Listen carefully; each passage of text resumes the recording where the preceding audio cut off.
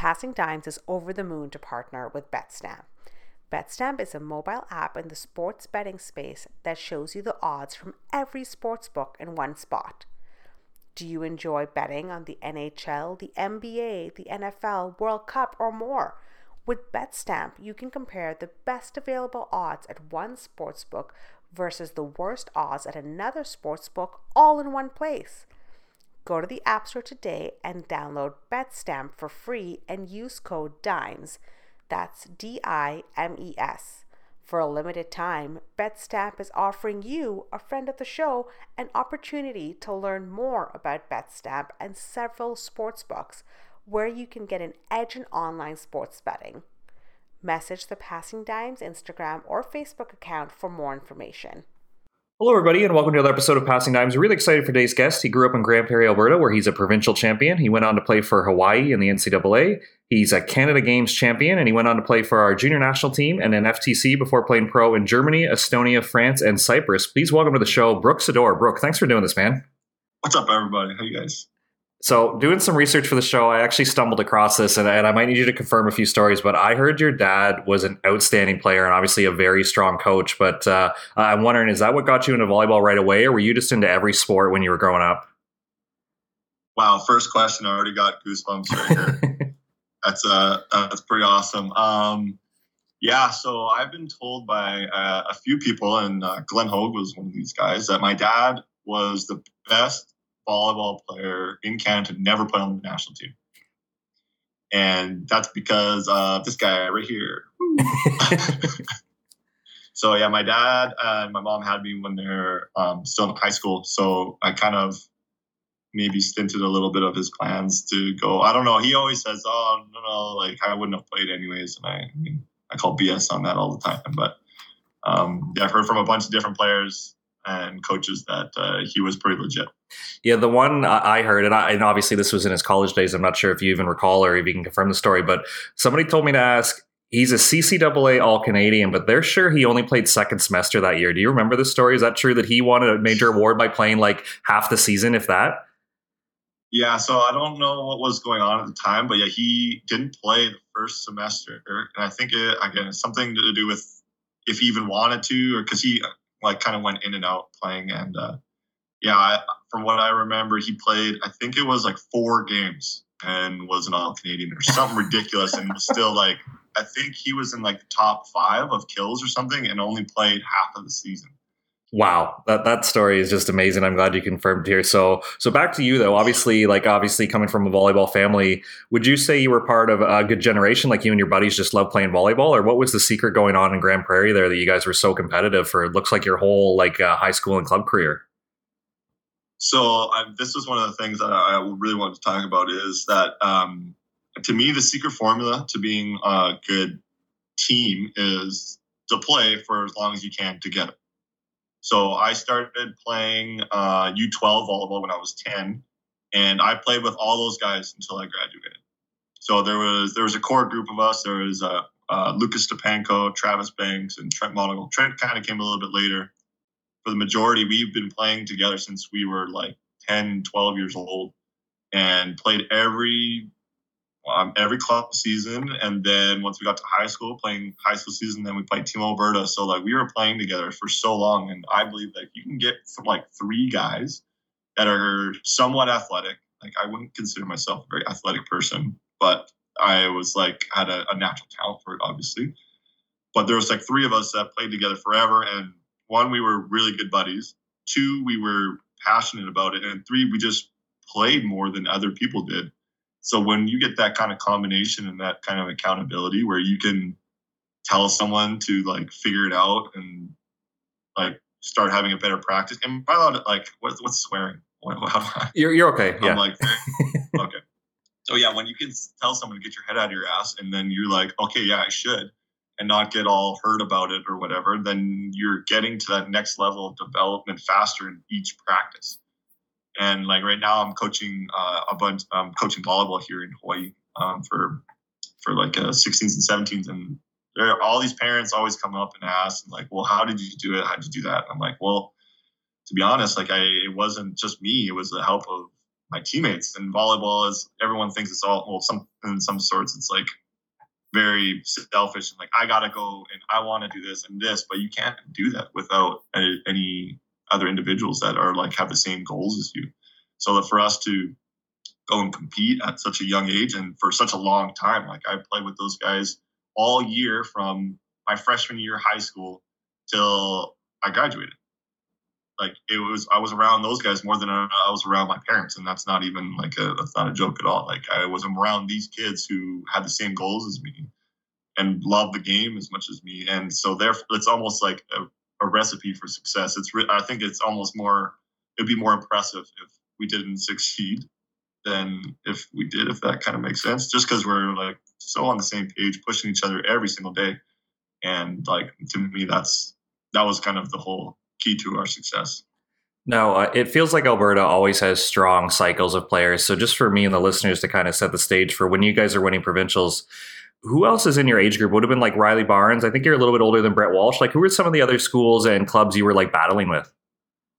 So my grade 10 year, there wasn't so much. It was Lethbridge, and it was Chris Gilbert, and but those guys were I remember Chris, and there was a bunch of other good players on that team. But it was like the same thing, same kind of scenario where they played played with each other for quite some time. And then my grade 11 year, we played LCI, same school in the final at LCI, and that was with not a lot of these players didn't go play post secondary or didn't go do much, or their careers kind of didn't go as far. I'm really blank on the names, but there's Tommy Lyon was on that team. I'm really spacing on a bunch of the other guys. But then, my grade 12 year, we played Brett Walsh, Riley Barnes, Jeremy Davies, and all those guys in the final. And still to this day, that's I think the best game I might have ever played. I think I was statted. I had more kills in the back row than I did the front row. But then, we were playing like Milan Nikic was in that league. We didn't obviously have any real competition in Grand Prairie. I mean, sorry if there's anybody that I played against in Grand Prairie that's listening to this, I apologize, but let's be honest. So, that was like our main competition was Brett Walsh and Riley Barnes. Obviously, I mean, that's got to be on paper the best high school team maybe assembled. I don't know.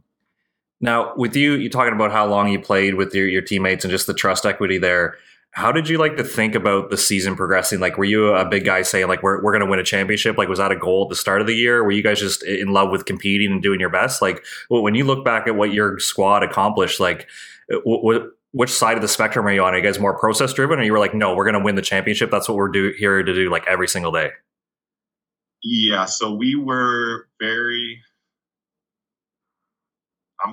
we were very arrogant and very cocky at that age. Like I'm not going to beat around the bush. Like I don't, as an adult now and growing up, I think I would have hated myself in high school or hated the group that I was with, because it was like, that was it. If we didn't win, that was it. That was the only goal really that we had. Okay. And when I was in grade 10, we were just kind of learning. But then once we all had that first year of Team Alberta together, and the four of us, me, Lucas, Trent, and Travis, played together, and we won or whatever was Best of the West or NTCCs or whatever the tournament was called. And then it was like, oh my God, like we're winning. Like that's it. We're for sure doing it. I think we lost only one game that year to like the Norwegian junior national team. And then the following year, all those guys, like we've graduated like half of our team, and everyone says like, oh, you guys are going to suck. You guys aren't going to win anything. And then we go and repeat. And so I didn't, my senior year, I didn't think that we were going to, because like, our half of our starting lineup was graduated. So I was a little bit skeptical, but then once we moved on, I got a little bit more confidence. But then, like I said, with the team with Brett Walsh and Riley Barnes on it, it's, you don't really expect to win against those guys together. Like they were living together at the time. They were like obviously future national team prospects. And that game was like, I don't know, as players, you talk about like flow state. And that was like one of my handful of times where it was like I could do no wrong. If you ask those guys, I bet that, they came up to me after the game. They had some very, very nice words to say. Now, let's pull on your comment from earlier, because I think it is fascinating that your attack efficiency coming out of the back row. So in that match, were you just in a flow state and you're feeling confident? Was it a good rotation by coach to kind of get you on a certain left side when you were hitting these C balls? Like, it's not easy out of serve receive to hit out of these rotations, and in transition, it's not an easy ball to set sometimes, right? So I'm just curious, when you think about it, like, how were you being that successful? Like I was talking about before, like to me, confidence in volleyball. I think I heard this quote from Eric Soji, actually. It's going to be a butchered quote, but he says that he gets confidence in his play because he just has done it so many times. So how could he screw it up? So like when I like volleyball, to me, like you take 2 weeks off, that might as well be a year. Like it's and for me, when I was from the 9th grade till I graduated, I wasn't out of the volleyball gym for more than, I think it was like 4 days. Like that was my longest stretch of being out of the gym. So I was like constantly getting reps. So like at one point, like my confidence was so high, and I was in that weird stage of development as a teenager where I thought like I was legitimately the best player on the planet and like no one could touch me. So like when I legitimately thought that, and then Brett went and played Lyon in Cuba, and then I realized I was like, oh, okay, I'm definitely not even close. But so like when you have that kind of confidence, like I always kind of have this self talk about how if I were to have that confidence now or in my professional career, oh my God, like I would be unstoppable. Like it was like give me the ball. Don't let anyone else touch it. I can you set me the ball, we're going to win. And it was just, it sounds super arrogant. I mean, it is super arrogant, but like, I believe at that point, like for that stretch of 5 years, I was the person that got more reps with the best coaches than anyone else. I just can't see it even happening. Like that someone else can get more touches on a ball than I did with the great coaching that I had. Like it's just, when it comes down to that, you just got to let the cards like go as they lie. And that's kind of what I did. And then at the end of the game, we won. And so it was a pretty special moment. Now, I know I'm jumping ahead here, but I'm curious because it is on topic, just your mindset and your approach, because I love hearing about your confidence, because your Canada Games year, me being an Ontario guy, I thought Nick Hogue had one of the best individual performances where I think if he's not playing and that tournament's not in Quebec, they don't make the final. But you guys kind of ruined the Cinderella story and Alberta took it down that year. I'm curious, what was it like going through that tournament? Because obviously, like BC was strong, Ontario was strong, Quebec was strong, and not just Nick, but Nick went off, and then obviously you guys take down the tournament. Did you enjoy the idea of being across the net from a guy who just played World League? Did you guys show up wanting to win the gold medal? Like, take me through your Canada Games year. Oh my God, another goosebump moment! Like just firing right now.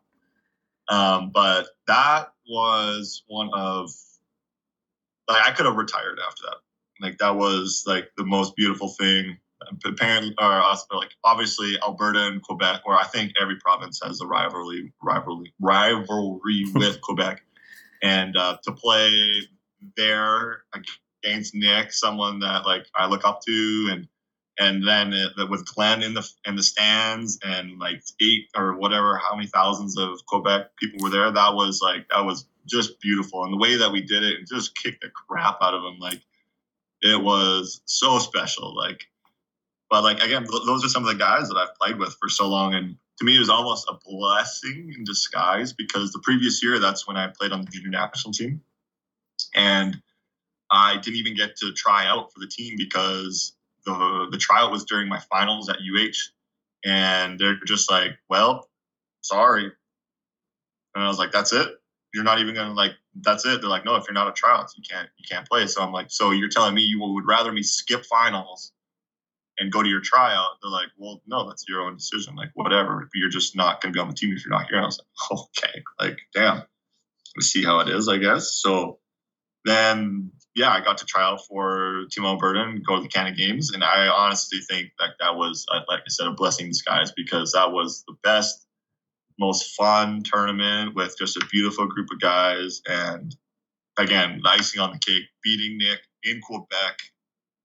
Like, just come on, tell me something that would be like would feel more better, like as that kind of rivalry. And yeah, like I said, or like you said, coming from straight from World Championships, I think that was our key to winning, because if he was fresh and had fresh legs, I don't know if that. I mean, we still would have won, but let's I'm trying to be a little bit on the nicer side, I guess. But he was just ridiculous. Like, because we played that French team, that Quebec team, like a bunch of years, because we've been playing Team Alberta for since I was in grade 9, and so those guys were not unfamiliar to us, and they had great players. But then Nico comes from World Championships. Like, I'm pretty sure he was starting, and he's already dead. And that guy got every single ball, as he should.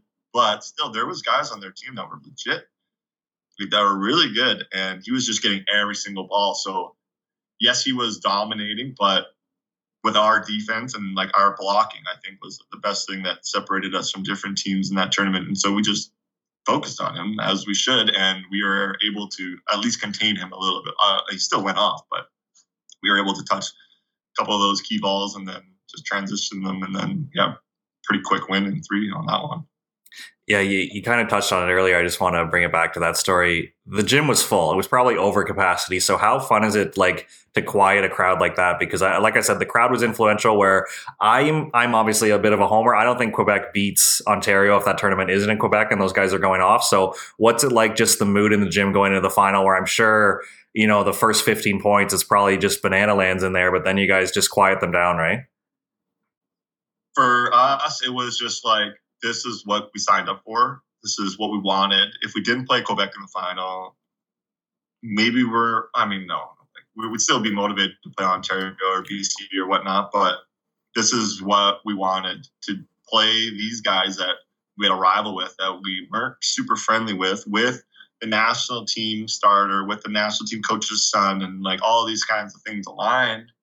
And I just remember we were, they didn't have locker rooms. They had little sectional like tents with like curtains or whatever. And at the time, the song was "Hey Brother" by Avicii, and so we had a stereo going, and we're just "Hey Brother," and we could hear the French guys right next to us, and they're trying to play with some of their music. And so we were having no one can see each other's face, but we're trying to like get each other more riled up. And so they're playing their French music, and we're playing our techno and whatever. So it was like, from the first point is like, okay, let's go. Like, what do you guys? To me, I don't even remember there being lots of nerves. Like there's, like you said, in the first 15 points, just kind of chaos. But I don't remember it like that. I remember like we stepped on the court and it was like, it's business. It's time to go. We got a job to do, and we're not going to be satisfied until the job is done. And like I talk with the kids I coach now, it's like, how long can you keep your focus for? And I feel like if you were in that scenario, we could have lasted hours, because it was just like, that was our goal as a team. And that's what we wanted to do. We were all like really good friends and super driven and super passionate. And bottom line, just wanted to beat Nick Hogue. Yeah, it's such a great story, man. So just to circle back, I am curious, going through the high school scene and the club scene, when did the NCAA become an option for you? Like, were you looking at anyone in Canada West, or just U Sports or CIS in general? Or were you always kind of looking that if you had an opportunity to play in the NCAA, you were going to take it? So this is one of the best stories that I have to teach or to tell anyone.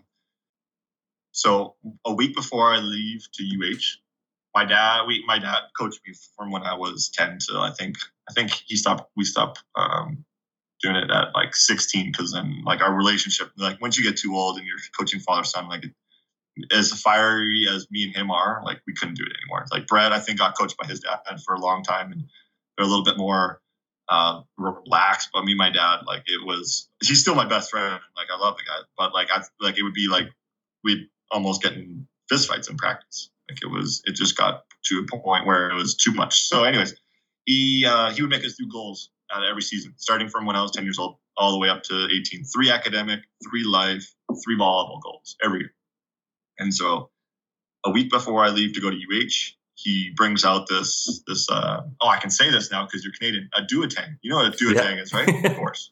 They don't know what that is here. Oh, no what way. are you talking about, duotang? So I always have to go, like my notebook or whatever. So he brings out this duotang and he goes, does this look familiar to you? I'm like, no, like, what is that? Like, it's like an old one, whatever. He goes, these are your goals that you made when you were 10 years old. And the first academic goal was to go to the University of Hawaii. Unbelievable. A little bit sidetracked, but then after I proposed to my wife, he shows me the same duotang. And I totally forgot about it because this is 4 or 5 years later. And he goes, do you remember this? I was like, no, what is that? And he goes, look at your first life goal. My first life goal was to marry a super hot Hawaiian surfer chick. I can't make that up. Like, I tell that story all the time. It's so beautiful, but it's like the power of writing it down, the power of goal setting, all that stuff. So, which is weird because we had really no ties to Hawaii at the time. Like when I don't know, when you're in 10th grade, or when you're 10 years old, what grade are you in? I'm not sure. But in the 7th grade, my dad moved to Hawaii. So I got a little bit of taste of here. So it kind of moved me a little bit closer and at that age. But yeah, how I got recruited I always wanted to go play in the US or Alberta. It was like the US or U of A because my dad and Terry are pretty good friends, and I kind of grew up at the U of A fundraisers and this and that. So I don't know. I already had a really good connection with Terry, and it was kind of like an unspoken agreement that I was going to go there. And then I go to JOs in Atlanta, Junior Olympics, in like the tournament in the US, and we play and whatever. And how I got recruited kind of by them was, so the gym setup was the open division was on one side and the club division was on the other side. And to make the open division, you got to qualify, right? You can't just sign up for the open division. And so we were obviously in the club division. We're not going to go to the US twice. It was more like kind of a fun thing, maybe get recruited, go try something new. And so the coach at the time, who's now the head coach for Pittsburgh, for the women's side, Dan Fisher, he was the assistant coach at the time and saw a ball go boom, boom to the roof and was like, that's interesting. And just slowly started to like walk over there and just saw me continue. Like this was in warm up. So I'm just balancing balls because in the US, it's not really a thing. Like hitting 53s in warm up is not a thing. And in Canada, it's like everyone who has seen that Pac-Man hitting warm up video back in like whatever is like, bouncing. I am motivated to bounce. And so whatever, comes watches my game, and then he notices whatever's going on in the game, but I get a massive kill. And then I go back to the service line, and if you've watched me play, like I'm just an animal in terms of celebrations. Like I'm just like, I wear it on my shoulder. I'm very passionate. So I get a big kill, going crazy, go back to the service line, and then just do one of these,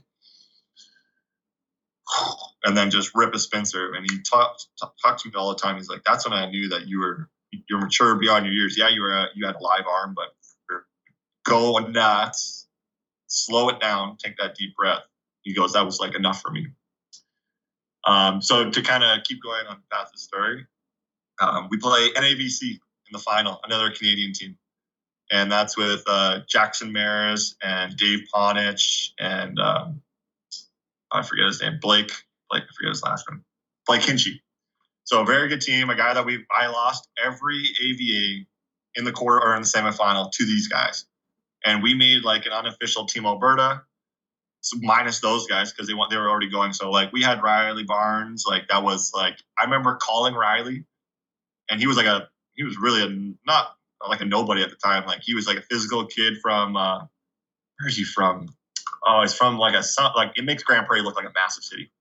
Shoot, I'm gonna forget where he's from. Anyway, so I call him up after one tournament. My dad's like, we need another medal.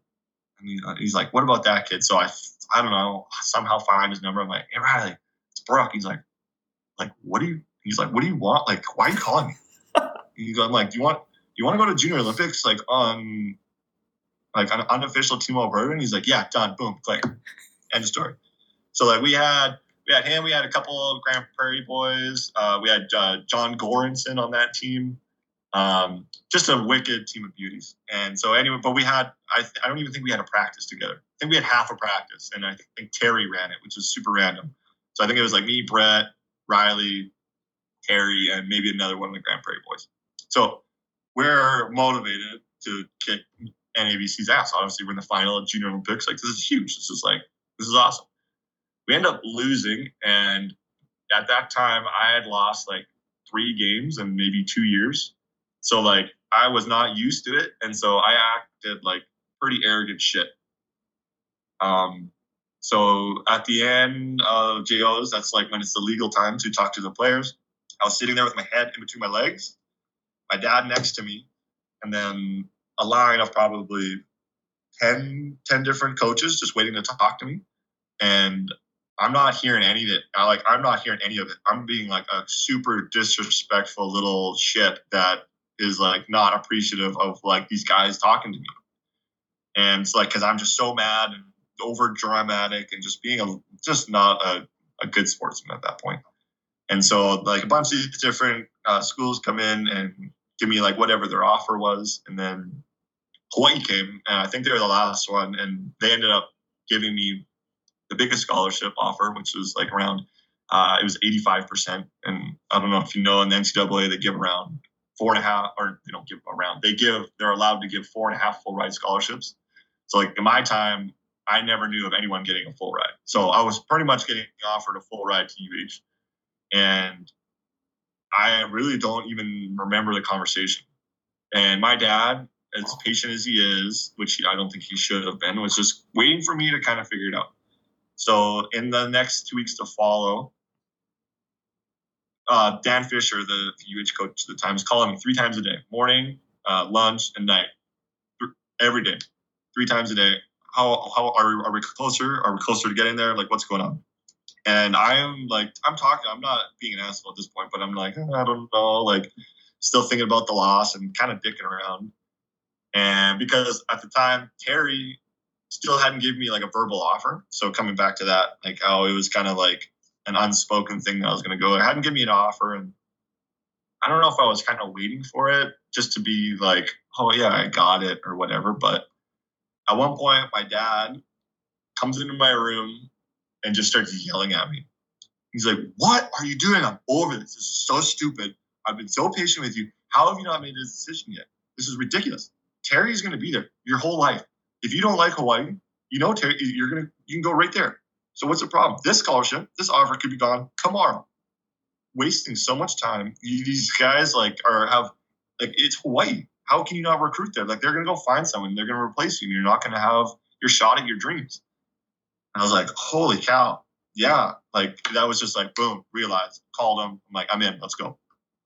And so obviously so stoked. And then that was that was like the summer of going into grade 12. And so U of A hosts like their high school tournament. And I think it's like the first weekend of like the school season. And I go there and the word gets out and Terry's just like, what the hell, man? I was going to give you the tour of the whole campus. I was going to give you your shirt, your like whatever. I was going to I don't know if like there's things to sign at that age or in that time, but he was pissed. I'm like, Terry, like, I didn't even know you really wanted me. Like, you never verbalized like, hey, I want you at my school, even though I was seeing him 2-3 times a year. We're talking about this kind of stuff. But it kind of came down to a little bit of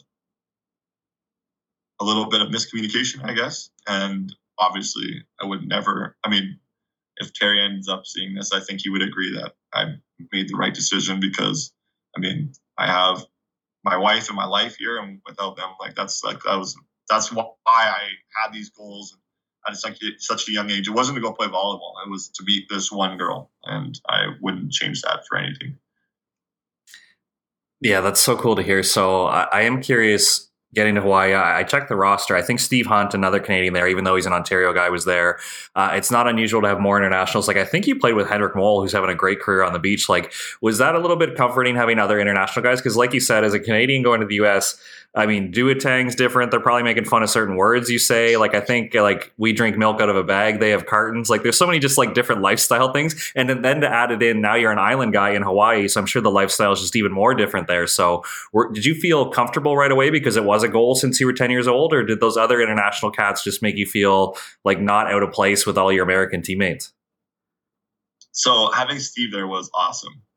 And just a quick side note of with Hendrick. I actually played Hendrick in high school at the Spruce Grove International Tournament.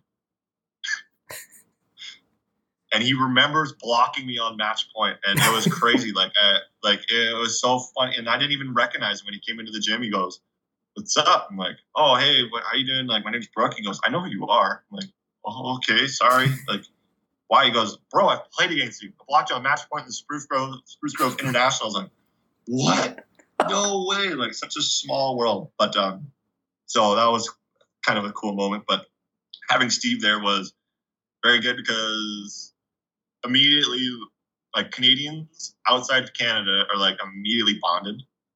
Like, I don't think Americans are like that. Like, if you go across whatever and you're like, "Hey, I'm American," they're like, "Okay, whatever, I don't really care." But if someone like sees a tattoo or like sees like my like Canadian tattoo and they're like, "Oh, you're from Canada," it's like I immediately am like, "Okay, let's talk." So with Steve there, we're like immediately brothers. Like, he helped me through so much stuff, but like you said, was it comfortable? No, it was not comfortable at all. I had insomnia my first 2 weeks. I was hallucinating in class because I wasn't sleeping. It was brutal. I was homesick. The team, I came in guns blazing. First practice, I pointed at Steve. I'm like, "I'm coming for your starting spot." I was that little freshman that was calling out all the seniors for not working hard and really pushing everyone's buttons, thinking that they would appreciate it because whatever. But they're like, "No. This is not your role right now." So in the first couple of weeks, I was not really vibing with it, and with the coach at the time, or coach now, me and him didn't see eye to eye for 4 years. First couple of practices, me and him were really close to each other, nose to nose, screaming at each other, a difference of opinions. And I'm not necessarily going to get into that, whether who's right or who's wrong or whatnot, but it was not a very comfortable situation. So a little bit of this is something that I had in my notes that I wanted to talk about, because I was actually, after my first month, I was over it. So over it. I'm calling Milan Nikic all the time, venting. I'm like, "Dude, I'm over this. This is not what I signed up for. This is not what I thought this was going to be." And he goes, "Well, are you looking to transfer? What's going on here?" And I'm like, "Frick, I don't know. I don't know if I want to do this or that, whatever." And then I get a text message from Richard Schick, the coach at the time when I was there, and he goes, "I hear about your problem. Is there?" And he's also another family friend. Him and Terry and my dad were friends from back in the day, so it wasn't this random coach is messaging me. So he goes, "Can I help?" Kind of alluding to "Can you come to my school? Do you want me to try and see if I can get you in the door here?"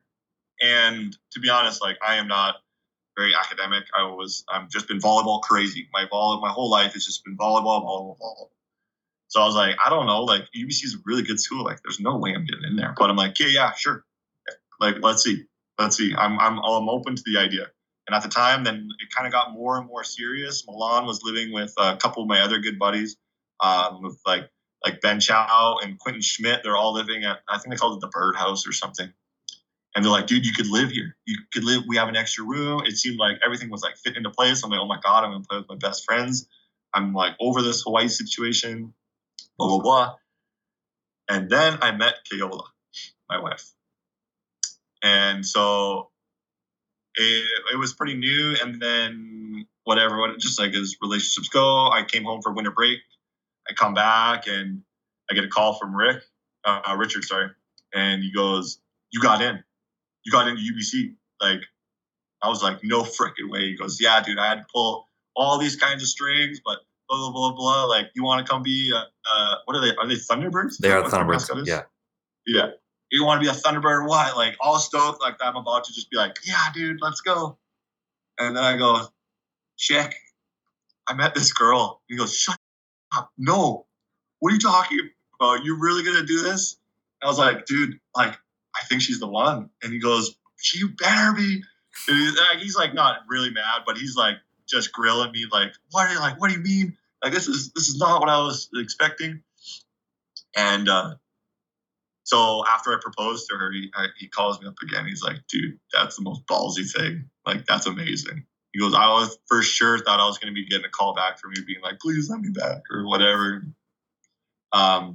so yeah, I was enrolled in UBC, and so another kind of just crazy side story. But yeah, like you said, it was not comfortable. You would think you come to Hawaii and it's just like paradise. I mean, it is. Now it is. Now it's so effortless to live here, and it's just amazing. But like at the time, like it was just a different group of dudes. Like I appreciated Canadians so much more after I left, because I played with a bunch of California dudes and guys from Arizona and this and that. And I mean, I love them, but I also don't love them at the same time. They're not the same. It's not like the same kind of love and respect that we have for each other in Canada. And maybe it was just because I was so comfortable with playing with the same like 20 to 30 guys for years, because it was like my club team was the same for pretty much the whole time. My high school team was obviously pretty similar. My Team Alberta team was also very similar. So I didn't really get to play outside of those guys that much. But I mean, yeah, it was a lot of different things. But then once I settled down and once I got a little bit more comfortable with the guys, it was a little bit easier, but never really got comfortable with the coach there. Another story that I had was my freshman year, I was a serving sub, which is, I mean, expected, like to come in. But at the end of the year, I was still top 10 in aces somehow by being a serving sub. And so usually it would happen probably once or twice a week. Me and my coach would kind of get into it. And at one point I was just like over it. And I'm like, dude, if you want to give away my scholarship next year, then do it. Do it. Like shake on it. And we shook on it. We shook on if I wasn't starting the next year that he was going to give my scholarship away. And so at the time I was playing, like I got recruited as an outside. Like I wasn't playing right side at the time. And a random game, we're playing Long Beach at Long Beach, and it's a pretty rugged environment. And Taylor Crabb is back to serve. And coach just looks down and he's like, sub one. And I'm like, okay, like, let's go. And he's like, you're going in as opposite. I was like, what? Like, this is what are you doing? Kind of thing. And he goes, you're going to go past the short serve. And we're in rotation 2, so I'm getting pushed up by the setter. And so he backs me up and he's like he wants me to serve the short ball. And I'm like, okay, like whatever. Taylor knows I'm a friend, or knows I'm a guy that doesn't play. He does this weird, he's got every serve in the book. Like he does lots of different things in the game. So he's serving from position 5, but he's like standing outside the court and tosses his spin serve inside the court, like hits a crossbody roll shot right in front of me. And I was like, holy shit, like this guy is like no joke. I'll remember that forever. He just stares at me, like gives me a point. I was like, holy cow, that was very impressive. But then from that point on, I never came off the court as the right side, and just killed it, filled that spot that we needed. And I guess you could give credit to that coach, but I mean, I'm going to give all the credit to myself because I'm just an absolute stud. I'm glad to hear that you weren't trained as a right side, because one of the questions I had on my notes just watching your highlight tapes, it looks like you almost approach full speed to one, but then you can still hit the ball down the line because of like a pretty unique arm swing. But like most guys, when they hit that shot, they're almost like carving it or it's off speed back down the line. It looks like you're hitting it at full speed. So did that shot come naturally? Because it looks like you're approaching to like 1-6 or 1, but then you can still light up the guy in 5. So when did you know you could hit that shot, or have you had that since you were a kid?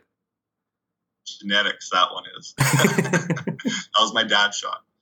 So that was one that we worked on a lot at a young age, and still like that. I mean, me and my coaches would get into arguments because they're like, you got to hit cross court. I'm like, no, I'm hitting the line. I'm going off the hands. Like, I'm going down the line every single time. And they'd be like, no. I'd be like, watch this. Watch me not get stopped once. And it was just like a constant kind of jokingly, but they were like, dude, you got to like hit. It's not like I didn't hit it, but like, I bet if you were to stat my shots, I bet I'm going to say close to 80% down the line. And it's just comfortable, and it's just a weird kind of thing to block, because even if you're straight up and I hit you at that angle, I'm still going to block out. So it was like very, very simple at one point. But yeah, that shot was, I remember seeing a video of my dad, and he just does the same thing and just bounces it. And I was like, he trained that to me to the T. Like, just, we're going to do this all the time. Thumb down, take a rip. Don't like take anything off of it. So yeah, that's funny that someone else kind of realizes this.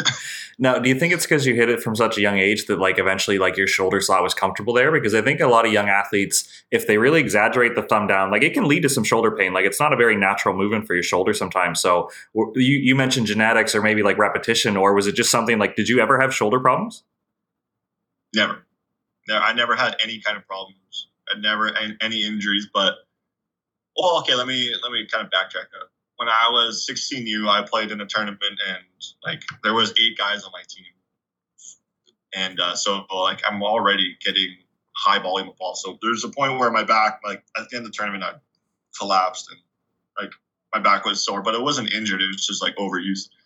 So after that tournament, I was like, hey, I got to make a change. I got to do something. And then I started. That's kind of when the yoga phase kind of was starting to start. Like Lululemon was kind of big, and everyone's starting to think that yoga wasn't just like something that like hippies do or whatever.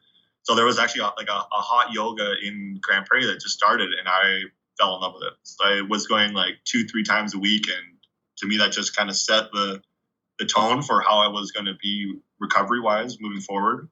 So like that's what I tell all the kids. I'm like, if you can't, like at that time I could put my palms flat on the ground standing straight up. And some of these kids can't even touch their toes. I'm like, how do you think you're going to play? Like, how do you think you're going to weight lift and not stretch and play volleyball and not get injured? Like, it's just not possible. So going back to that, I think that has a lot of a credit to it. It's just covering tons and just being really flexible. But then just, like you said, at a young age, just always hitting it, always just going. So maybe it's kind of a combination of like all of it together, I would say. Nice. So your number starts getting called in Hawaii, and I'm curious. I've only seen it. I've never experienced it in person, but it's got to be a pretty special place to say. And the reason I say that, or a special place to play, excuse me. And the reason I say that is I think California has a reputation for being really popular for men's volleyball. But then when you start looking into like the Outrigger Canoe Club, or you look at the venue you guys play in and the amount of seats available and the size of crowds you get for men's volleyball in the States, like, was it pretty unique when you're playing really well and there's lots of crowds? Like, are you getting recognized on campus, or can you go to the grocery store? Like, is it a pretty cool vibe where like we had Leah Monkhouse on the show, and when she played beach there, like little kids are coming up to after the game wanting to take pictures. Like, that has to be a really cool vibe, right? It's the coolest vibe. It is pretty unbelievable to go to the grocery store and have a line in aisle 5 to get your autograph. Like after I think it was my junior year, we were ranked first for, I think it was like 8 weeks straight. We were ranked number 1 in the nation, and I was a celebrity. Like it was nuts. Like autographs everywhere. Like it was to the point where I'm like asking my wife to go and get stuff for me because I didn't want to go to the store because I just didn't have time. And like I would never the guy to be like, oh, like turn down and no one. Like, how dare I, right? Like volleyball players getting asked for their autographs. I was like, yeah, let's go. You want like, where's your family? You want me to do a video? Like, what else can I do for you? Like, so it would take quite some time. And I remember, I think we were on the road playing SC, and that was to get, like, we beat them and then we were number 1. And so we get home late or whatever. Like, I mean, this is on character. I show up to a class late, and it's a pretty big one. And I show up, and I'm trying to, like, not get in trouble or whatever. And I walk in, and everyone stands up and starts clapping. And I'm like, what's going on? What just happened? I'm looking around, and the teacher at the time was just, like, a big volleyball fan. He goes, hell yeah, Brooke. Good job. And I didn't even know this guy knew my name. Like, I had no idea. And the whole class is just clapping for me. I'm like, what the absolute, this is insane. And it was probably a class of like 100, 120 people. Like, it's not a small one, not like some 10, 20 people. Like, I was like, holy cow, this is pretty surreal. But then that's all one thing about just like kind of not the fame or whatever, but just the Hawaiian people. Like they love volleyball. Like I believe like they love it. Like it's, I don't know how to explain it. Like, yeah, football is really big here, but no one, like, it's not the same. Like people genuinely care about what you do for the state of Hawaii. And especially when you go and win, like, I mean, my freshman year, we were the worst team in Hawaii volleyball history. We had 3 wins the whole year, just terrible. And so to see someone, or for have people that actually care that you changed the program and whatever, is just crazy. Like, even today, I still get stopped. It's maybe it's once a month, but still people are like, wait, you're Brooke. Whoa. Can you send a message to my daughter? Can you do this or whatever? I'm like, yeah, of course. Like, it's pretty cool. And then, like, when I go back and watch games, it's also very, very, like, I went and watched the girls at their senior night like a couple weeks ago, and like, just people were like looking around, but they're so unsure because at UH we weren't allowed long hair or any facial hair, so we had to cut our hair and shave all the time. So they're like kind of looking, they're like, Brooke? I'm like, yeah. I'm like, oh my god, oh.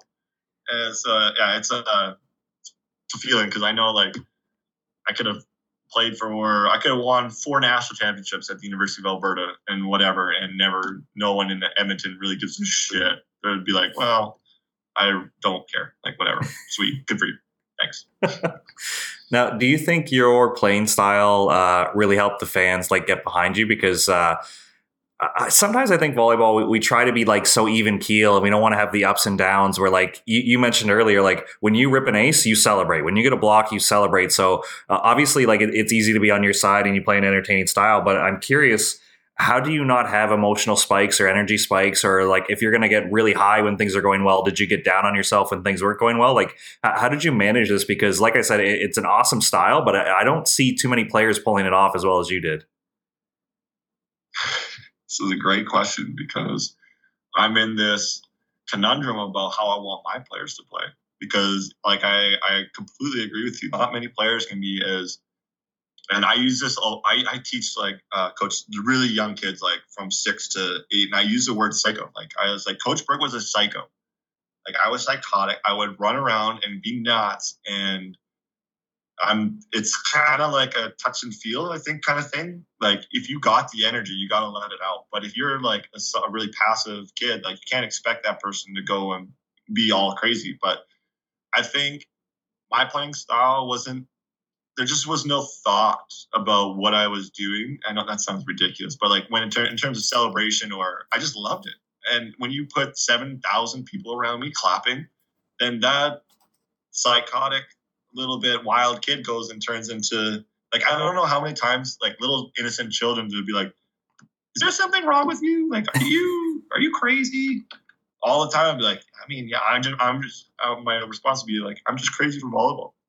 Like, I really like it. So obviously I had lows. Like, it's not like but I wasn't like to the point where I would be like questioning my style, or questioning, like, if I'm good at volleyball. You know what I mean? Like, I was just like, oh, I'm having a bad day. Tomorrow I'll wake up, do the exact same thing.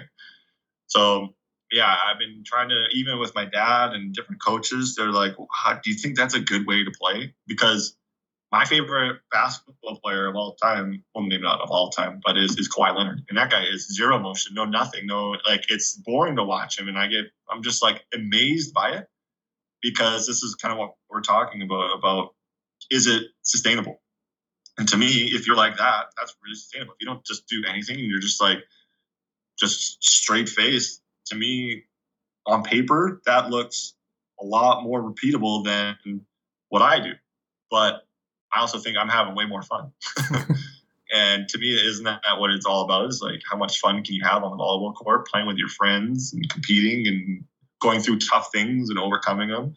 So if you do all those and you're like, just go all out, like, to me, it's a no-brainer. Are you going to do a power knee slide after you get a big block, or are you going to do nothing? Like, one is, to me, is just clearly way more fun, and it has nothing to do with like shit talking or look at me, like, well, look at this guy go crazy. It's just a reaction. It's just a reaction. And so maybe that's why I could have, or I kind of made it my own and went with it, because that's just who I was, like, and it's who I am. Even when kids, or when I'm coaching now, I try so hard to be like calm, collective, and that coach that's just standing there. But someone does something awesome, it goes out the window. I'm like, yeah, like, that's amazing. Oh my God. And like go celebrate them because it's just I'm not trying to be someone that I'm not. So yes, I'm trying to be calm and this and that and teach the kids about the right flow that you should have with your energy during the game. But like I have some kids that are just like me. They're just like, and I'm not trying to put a halt to it at all. And then there's some kids that are just really quiet. And I try to tell them, like, you don't need to be loud, but you need to have like loud body language. And it's not okay for your player or your teammate to go do something amazing and then you just go give them a high five. Like, this says a lot. If you can go do that, that's awesome. So you don't, like, I'm trying to create a lot of energy on the court, but it just kind of depends on the team and the players that you have, whether you can be a bunch of like crazies or not. And the other thing I had in my notes here is just I want to know the behind the scenes of the proposal story. Like, how did you get gutsy enough to do that on court? Was she on board with a public proposal like this? Like, obviously, it's a great story, but did you almost talk yourself out of it before it happened? So, along with those goals that I made, it was like a joke with me and my dad since we were growing up. Like, oh, I should propose on senior night. That'd be really cool. Whatever. So it was really a no-brainer that's how I was going to propose. Like, which just sounds super strange, but no, not one. Or everyone always asks, like, oh, well, did you win the game? I said yes. Like, well, if you would have lost, would you have done it? And I'm like, I don't know. I don't know the answer to that. So like, it was just amazing. Like, surreal moment. Like, the last serve, I go back on senior night. I go back and I do one of these and get everyone to clap, and I go and rip an ace, and it was just like such a surreal moment. So like another flow state kind of thing. But getting her, well, she had no idea. Like, she had absolutely no idea, and it's funny because I thought it was like the coolest thing that I could have done, and then. Like, it was actually like pretty recently, like maybe a couple years ago, we talked about it. She goes, I didn't like that at all. I was like, what? What do you mean? Like, she goes, Brooke, it was all about you. Spotlight was on you. It was you. It was you. Like, what do you mean? Why? Like, she goes, I don't mean to hurt. Like, I still said yes. So it's like, whatever. But like, I didn't like, I was like, oh, I'm sorry.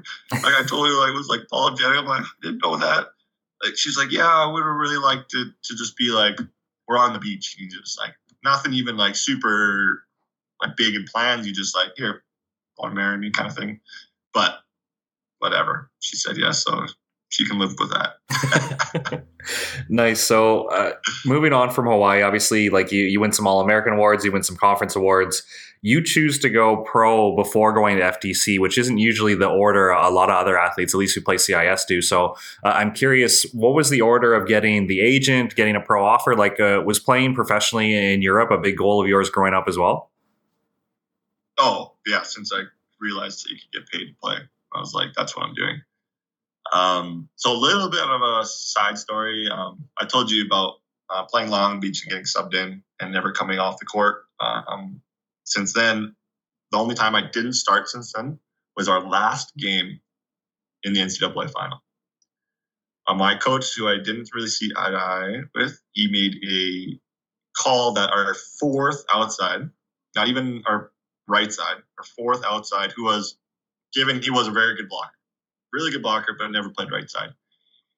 His idea was that this guy was going to go in and stop Aaron Russell and win us the game by blocking him, which is not possible. Aaron Russell, I think, is the best NCAA offensive player, or best NCAA player maybe ever to play the game. And so the day prior, like, we didn't find out until the day before in serve and pass, and I ended up having a one-on-one meeting with him. I'm like, dude, this is what I've been training my life for. This is the moment. You gotta trust me. Like, I've done everything for you. And I do things I don't even want to do just because like we weren't really seeing eye to eye all that much. And so he's just like, nope, sorry, this is what I'm doing. Halfway through the game, we're getting crushed. And he comes to the bench and just yells at me. He goes, Brooke, the team is uncomfortable without you on the court. I'm like, oh my God, no shit. Put me in the game. Let's go.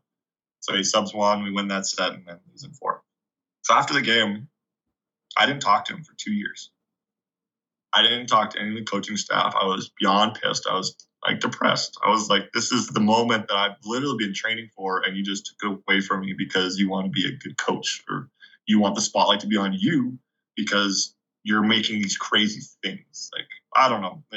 I've obsessed over this for a long time. It's almost like traumatic when I talk about it, because it was just like that moment that I had to go and win and do something that like I've been training for my whole life, and that to be taken away was tough. So to kind of get on your story is my assistant coach, Milan Zarkovic, is like, I don't know if you know much about him, but he's a volleyball god.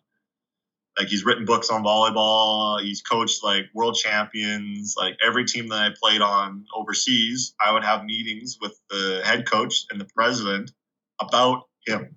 Like, what was he like? What drills did he do? It was never about like, hey, we want you to do the blue. It was always about Milan. So he is like, one of my regrets is in my career is doing what I did and acting so salty about that, which I don't know if I could go back and not do that, because it's just the worst thing in my volleyball career that someone could have done to me. Anyway, so this guy, like, he could have got me literally any contract that I wanted. I could have went D1 Italy. I could have went anywhere. Like, all the players that went through him in the future got just absolutely insane contracts. Like, my setter went to Modena in his first year playing under Bruno. Like, just absurd. So I was just like, screw you. You're not a problem. Right? You're not a part of my process. I don't even want to see you. I don't want to talk. Like, it was just a very tough moment in my life. So at the time, we had a statistician from Germany who was he's a wizard. He's a wizard behind the stats. And he wanted to go try the coaching scene and got a coaching job in Düren in Germany. And we were good buddies. So he's just like, dude, you want a job? And I was like, yeah, that sounds awesome. But I mean, Germany, like, and sorry, to kind of repeat, I tried to go get a contract as an opposite, and they're like, no, you're too small. Like, no one would even look at me at 6'6", and they're like, no chance. I was like, holy shit, like, that's pretty gnarly. So I had to switch to playing outside. So, like I said, if I would have listened to these guys and listened to people that were looking out for me, yeah, they probably would have been like, you need to go to the FTC. You need to learn how to pass before you go play professional again. Because, I mean, I passed in high school. Passing is my passion. But when you don't do it for 4 years and the ball is going 30 miles an hour faster, like, it's just obviously you kind of know where I'm going with this. So in Germany, I didn't play like at all. Didn't play, like, I played a couple sets that didn't even matter. So the professional scene is if you need footage against the top teams in your club to go to the next level. And I didn't have any of that. So it was kind of a no-brainer at that point. Then I'm like, yeah, I got to go to the FTC. Or no, sorry. There was an offer to go play in Lebanon for $150K. Which probably would have, if I went there, maybe would have got 20 of it. But yeah, it was 150, and my parents were talking to me, and it was FTC or Lebanon in Kuwait. And so I obviously made the right decision, or the smart decision, to go to the FTC after that. Now, was there any hard feelings about going to FTC? Like, obviously, this was a career decision, a business decision, but I've heard and just learned through doing the show that sometimes when you're an NCAA guy, that era of the national team wasn't welcoming. I think it was really important to go to the CIS and then go to the national team. And you even touched on it where you missed a JNT tryout because you were an NCAA guy, right? So were you hesitant at all about being labeled as a Hawaii guy, or were you welcome with open arms and ready to be a professional through like the FTC system?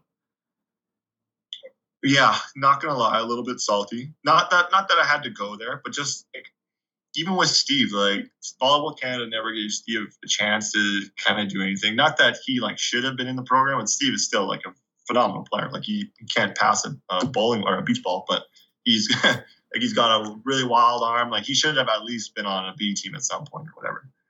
So I had the feeling like, yeah, they're like salty that it kind of left, and like, I was like kind of unsure because I had to apply for it. I didn't even get it. So I was like, oh, they're not even going to let me play. Like, they're going to be like, no, we're going to give it to somebody else that wants to play or play here.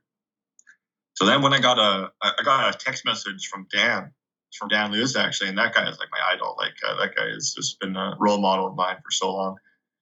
And he messages me. He's like, why are you, what's going on? Why are you coming here? And we had a conversation. Then after that, I don't even think I knew that Dan was even a part of it. I think that might have been his first year with the program.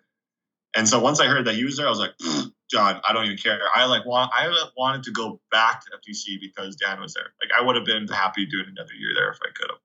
But yeah, so once I figured out that, and then the group of guys that were going, like with like Sharon and Josh McKay and Jordan Orr, and all these other guys are Jesse Elser, like all these guys that I was like, oh my God, this is gonna be so much fun. Like, this is gonna be a great environment to go play and compete and get better.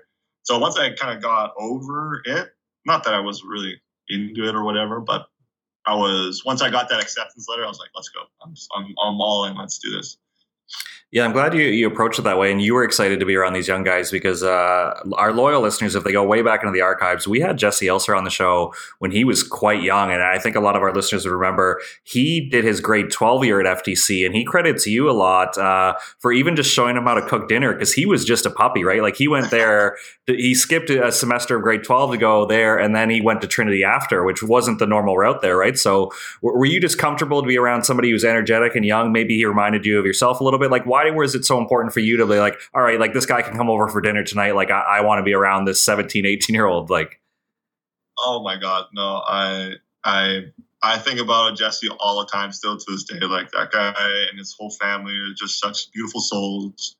And me and Jesse, it was like almost like love at first sight. It was like around each other. He knew who I was. I knew I was kind of familiar with his dad a little bit. We had some sort of like a little bit of family connection. But yeah, as soon as I was around this kid, I was like, this is awesome. It's a little mini me with a little bit more, what's the word I'm looking for? A little bit more like polite, I guess. I don't know. Like, I'm pretty out there. I'm like, I kind of say what I want, and sometimes it rubs off in the wrong way. And Jesse's just like such a beautiful soul. And like, that kid is, I don't know if I would have had the same experience if it wasn't for him. So as much as it seems like I helped him, he helped me just as much. Wow, that's so cool to hear. So you do your year of FTC, and then you end up you go to Estonia, France, and Cyprus. And I noticed in your career, sometimes you play with a Canadian, sometimes you don't. Like, when you're playing pro, was it helpful when you had Rudy and Blair on the team the first year? And I know you and Bruno Lordi are good buddies, but like, when you're playing in Estonia and you don't know anyone from home, like, how do you get comfortable in those situations? Because obviously you go to a program like Hawaii, so you're playing a lot of volleyball and you're lifting, you know how to be a pro, but now you're in Estonia and you take out the class component and you just have so much more free time, right? Yeah. Honestly, having that foreigner with you or having that buddy is a game changer. Like, it really is a difference between kind of making it mentally or not. Like, volleyball overseas on paper seems like such a wicked thing to do. And it's like, oh, it's amazing. But honestly, it's not. It is a struggle. It is dealing with Eastern Europeans that see you as a dollar sign or as a stat line, and there's no like teamness. There's no like talking to you as a person. And like in Hawaii, like or Canada or whatever, we have like all these different kinds of coaches that are there and like will sit down with you and talk you through. Like, they're almost like mental health coaches as well as being coaches. And over there, it's like in France, like, I got told I was a disrespect to Canada because we lost a game. And so, bringing up Bruno, we're in a meeting, we lost a game, and whatever, people lose, but like in France, I was still a top 3 player in the country. And we get home, I think it was one of our first or second losses. It was early on in the season. So our coach and our president is there, and they're talking in French, and Bruno is my translator. And he's just sitting there, and he's just like, he's just doing one of those, his body language. I'm like, Bruno, what's going on? He goes, I'm not telling you until we get home. And I was like, what? He goes, you might fight these guys right now. I was like, oh, it's like that. And he's like, yeah. So we get home, and he goes, yeah, they told you can go home whenever you want. You're a disrespect to Canada. You're a little shit, and all these things. And I was like the top points or whatever. It doesn't really matter how I did, but just the communication is just brutal. Like, it was just so bad, and it's not uncommon. like I have so many different stories about this guy and that guy. I mean, it usually is got France in it. Like I don't know many people that have had very good experiences in France, but like coming back to having that guy, like having Bruno there, having even like Curtis Stockton when I was in Estonia, and it was a game changer. In Cyprus, I didn't have anyone, but Cyprus is like a third world Hawaii, so there's a lot more distractions over there. Now, with the timing of that, obviously COVID interrupted everything. Was that just the right time for you to kind of look and say, you know what, I did the professional volleyball thing. Now I want to go be a good husband. I want to go pursue some other interests. Like COVID obviously interrupted your career, but when you look back, you were kind of like, yeah, it was time. I gave it a shot. I had a great experience. I still love the sport, but I want to do some other things. Yeah. So another blessing in disguise, because I don't think I would have stopped until like, I don't know. It's not like me and my wife or I've ever had hard times. Like we made it work, but I think the only thing that would have taken me out of it if she gave me like the ultimatum.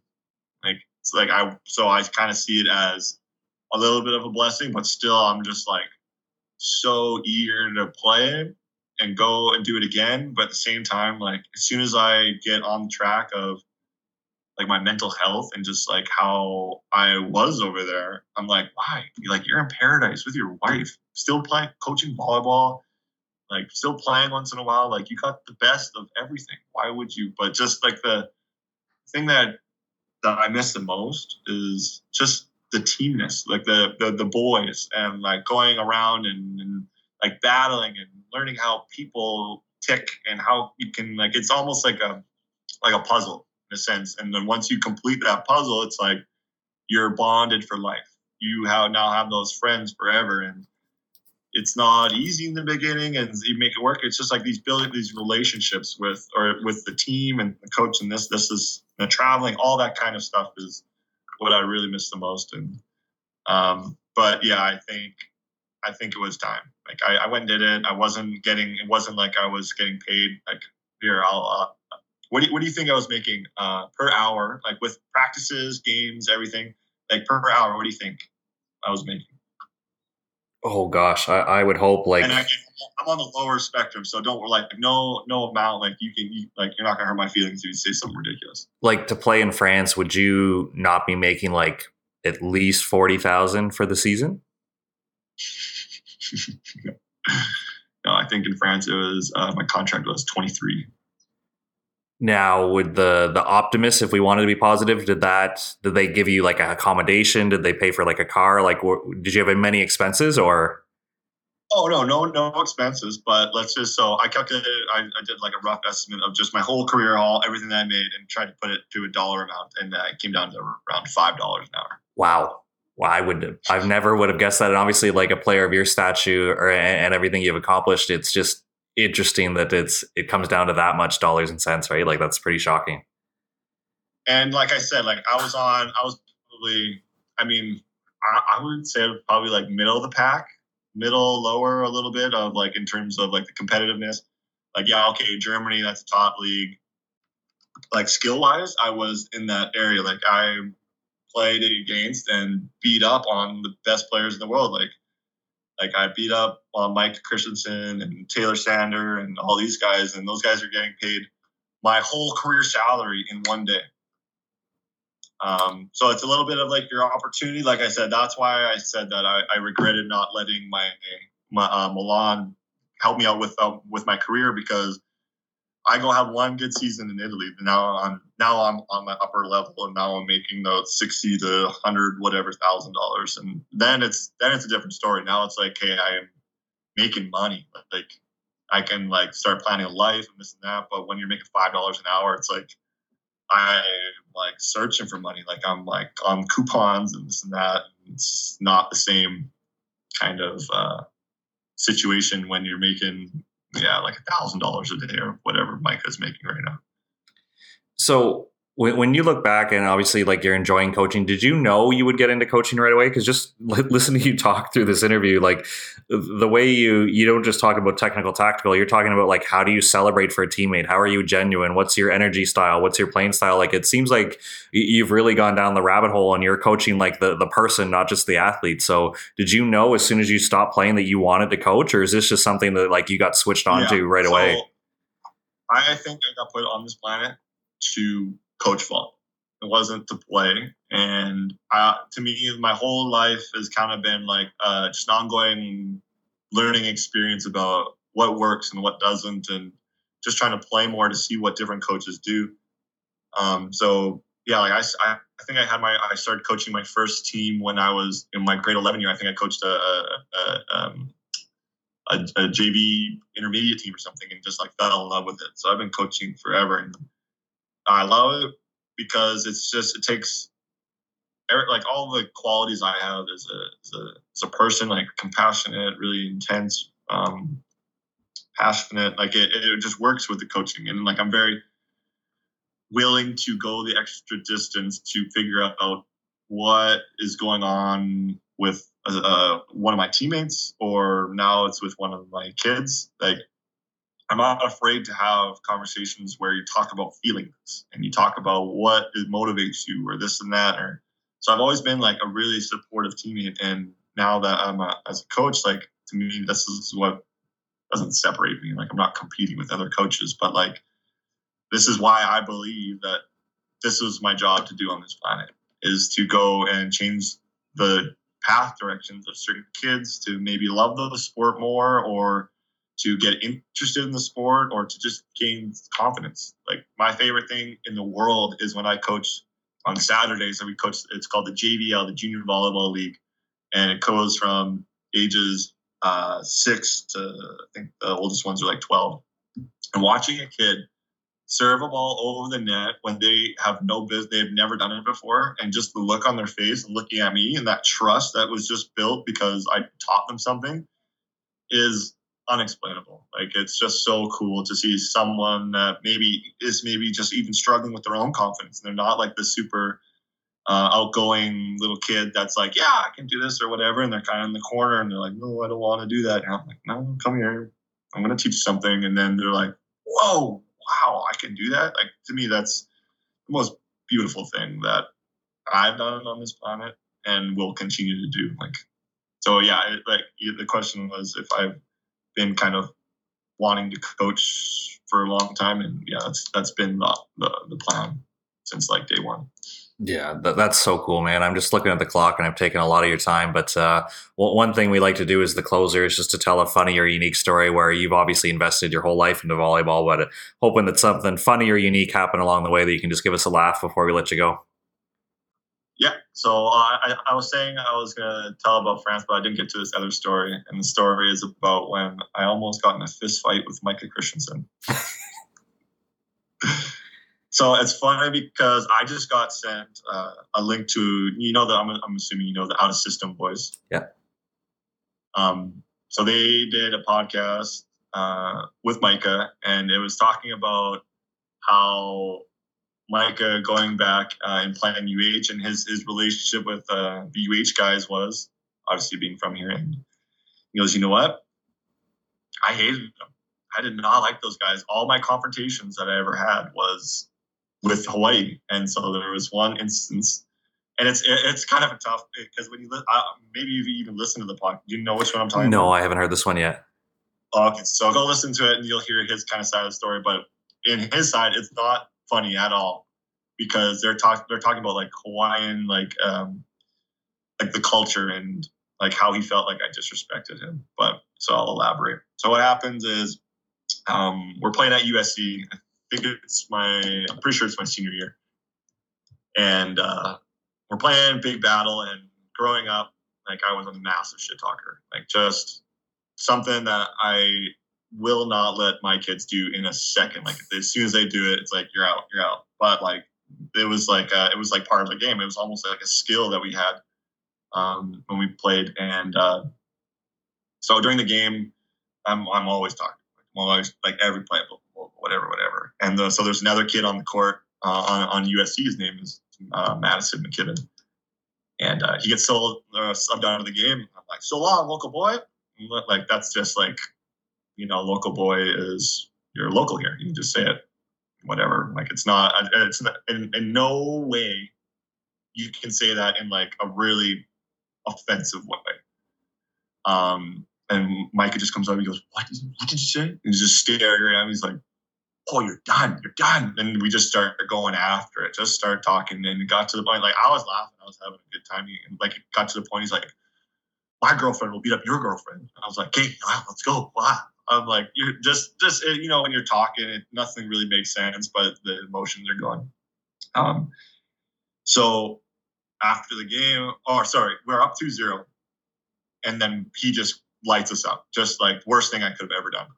And just crushes us. We lose in 5. And as we're shaking hands, I go, hey, Micah, that was a great game. That was so dumb by me. He goes, no, you better watch your back. You better not go to, he starts naming these beaches in Hawaii.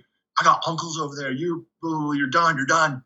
I was like, whoa, what? And like comes under the net and like, as soon as someone goes under the net, you might as well be fighting. Like that's the closest you're really going to a fight. So everything was just like going off and I'm like just talking and laughing. I'm like, oh my God, blah, blah, blah, you're so soft, this and that. And then, so whatever, to me, that was just like a standard thing. Like whatever, you talk shit, you lose, blah, blah, everything's done. And then one of our assistant coaches goes, you plan on living in Hawaii, yeah? It's like, yeah, of course. He goes, well, Micah's going to live there too, yeah. I was like, okay. He goes, do you think you want to burn that bridge with that kind of guy in that kind of culture and whatnot? And I was like, oh, no. So what are you suggesting? And he goes, I suggest that maybe you text him and just kind of explain the scenario here. You have a Hawaiian wife. What if he goes and starts telling his friends or whatever that you're like a racist towards Hawaiian, or Hawaiians? That's obviously not what I want. No, that's not what anybody wants. So I messaged him and, hey, Micah, and he kind of just elaborates and goes off about how, it totally makes sense to me now that like Hawaiians here, they always struggle with their authenticity, I guess, like, because the whole history has kind of made everyone super irritated with like the average white dude. And that's what I was. And he took that as like me saying like a racial slur to him or to his teammate as he was going. So he pretty much took it as like the worst way. And obviously that's not what I meant. I'm not like a hateful person. I'm just a terrible shit talker. And so that whatever happens, and he messages me and kind of elaborates about how he's kind of been fighting with himself and other people about this and that. And so I messaged him like, dude, I'm sorry if you took it that way. Like I am absolutely did not mean it in that way. And so he accepted my apology and kind of just told me how it was. And so we kind of left it at that. But that's kind of my funny story about how I almost fought the best setter on the planet. Well, man, this has been awesome. I was always a fan of your game, but just to hear the stories you have, your approach, your love for the community, your love for coaching, it was so cool to get you on the show and just hear your version of everything, man. I really enjoyed this one, so thanks for making the time. No worries, man. I'm stoked to talk about it. If you ever want to do another one, I think I got through half of my stories. Can't wait.